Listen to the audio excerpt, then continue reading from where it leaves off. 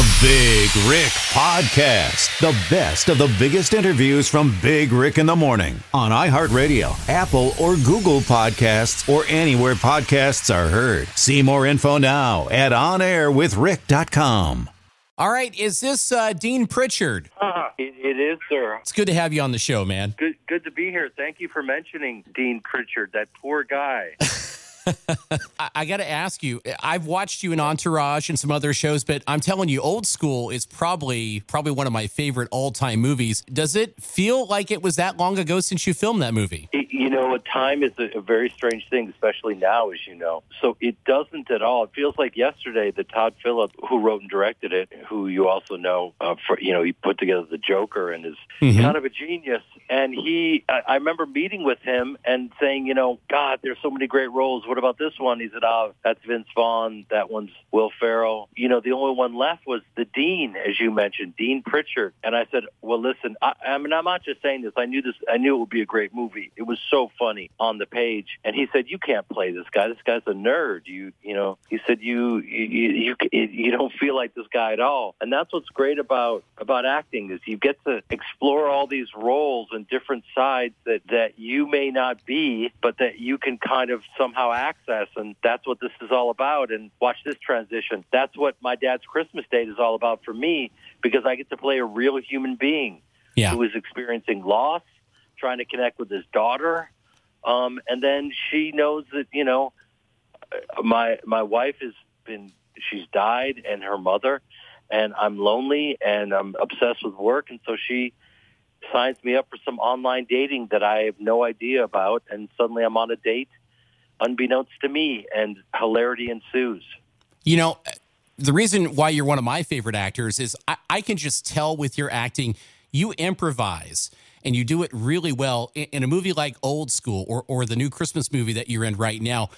How did you get through that movie without improvising? Because it doesn't seem like it was so much written to a T. You guys really had to work together well and improvise a lot of those scenes.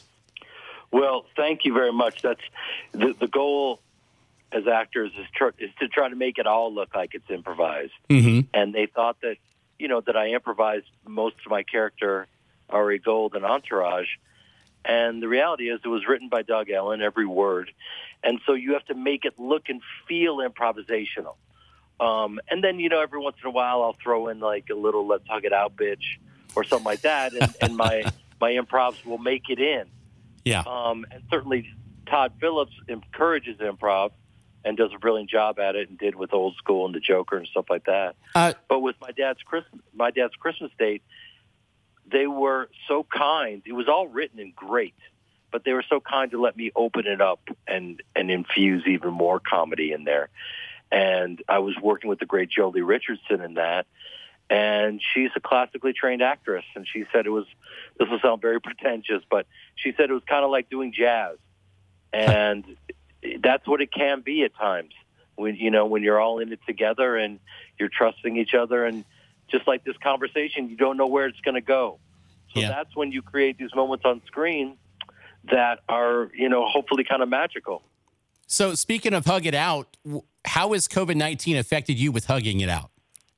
There you go. I like that transition. It's the time of let's not hug it out. I really miss traffic. I miss guys coming up and punching me and saying I'm a douchebag because of you. Oh, wait, no, I don't. Sorry. No, this is these have been incredibly, you get a sense we've all never been closer and connected because we're all in it together. Mm-hmm. And I think there was a time when, we didn't feel that way, and we weren't necessarily. There wasn't this thread that now connects us, and here we are. We're in this moment of uncertainty, all of us. We don't know where our next job is. We don't know what's going to happen. And yet when we go in public, people, they think because they're 6 feet away from us, they can do a FaceTime or do any type of a call where they're screaming at the top of their lungs and we can't hear them. So it's very surreal. People don't realize they're in public.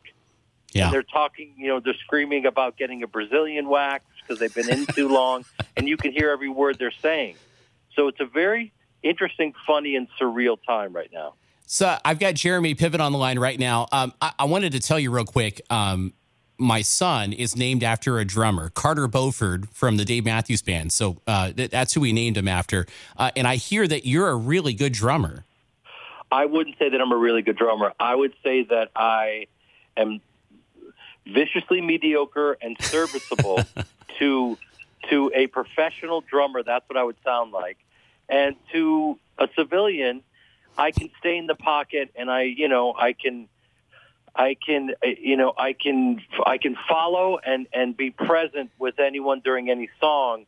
But I just haven't logged the hours, so I appreciate real musicians. But I do have a drum kit in my home, and I play whenever I can.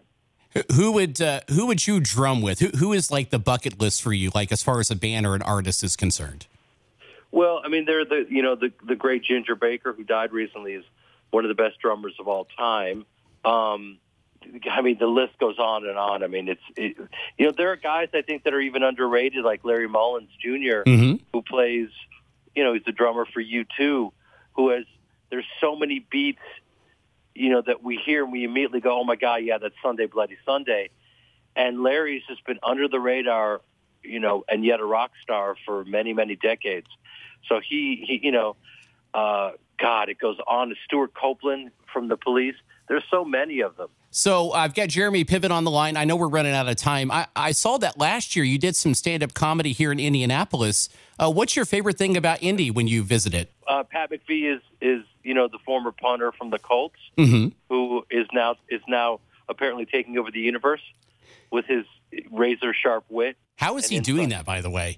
Because Pat is like, I'm telling you, I've met Pat a couple of times, funny as heck, but man, he is building an empire, isn't he? Yeah, I think he comes by it honestly. He's just really funny and genuine, and he's a good guy, and he's crushing it. And we just have to get out of the way and clear the lane while he just rips up the paint. We're just playing cameos in his world. That's all we can do, buddy. I was there doing stand-up. I loved it. I had the time of my life, and that's when I got to meet Pat. And we're at a time right now where between this election and everything else, we don't know what's next. It's like an uncertainty festival. So I got this Christmas movie coming out that's funny and edgy and heartwarming, and it's the first of the holiday season. So it's out today on demand and in movie theaters, and you can grab it on iTunes and various platforms, and I'm proud of it. I can't wait to see it. I'm going to go check it out tonight because I have nothing else to do this weekend. And quite frankly, I'd love to see you on TV anyway. So, Jeremy Piven, I know you're out of time. Thanks for joining us, bud. Hopefully we'll talk to you again in the future. Thank you, sir. Thanks for listening to the Big Rick Podcast. Remember to subscribe on iHeartRadio, Apple, or Google Podcasts, or anywhere podcasts are heard. See exclusive video interviews and content now with the Big Rick in the Morning YouTube channel. Subscribe now at onairwithrick.com.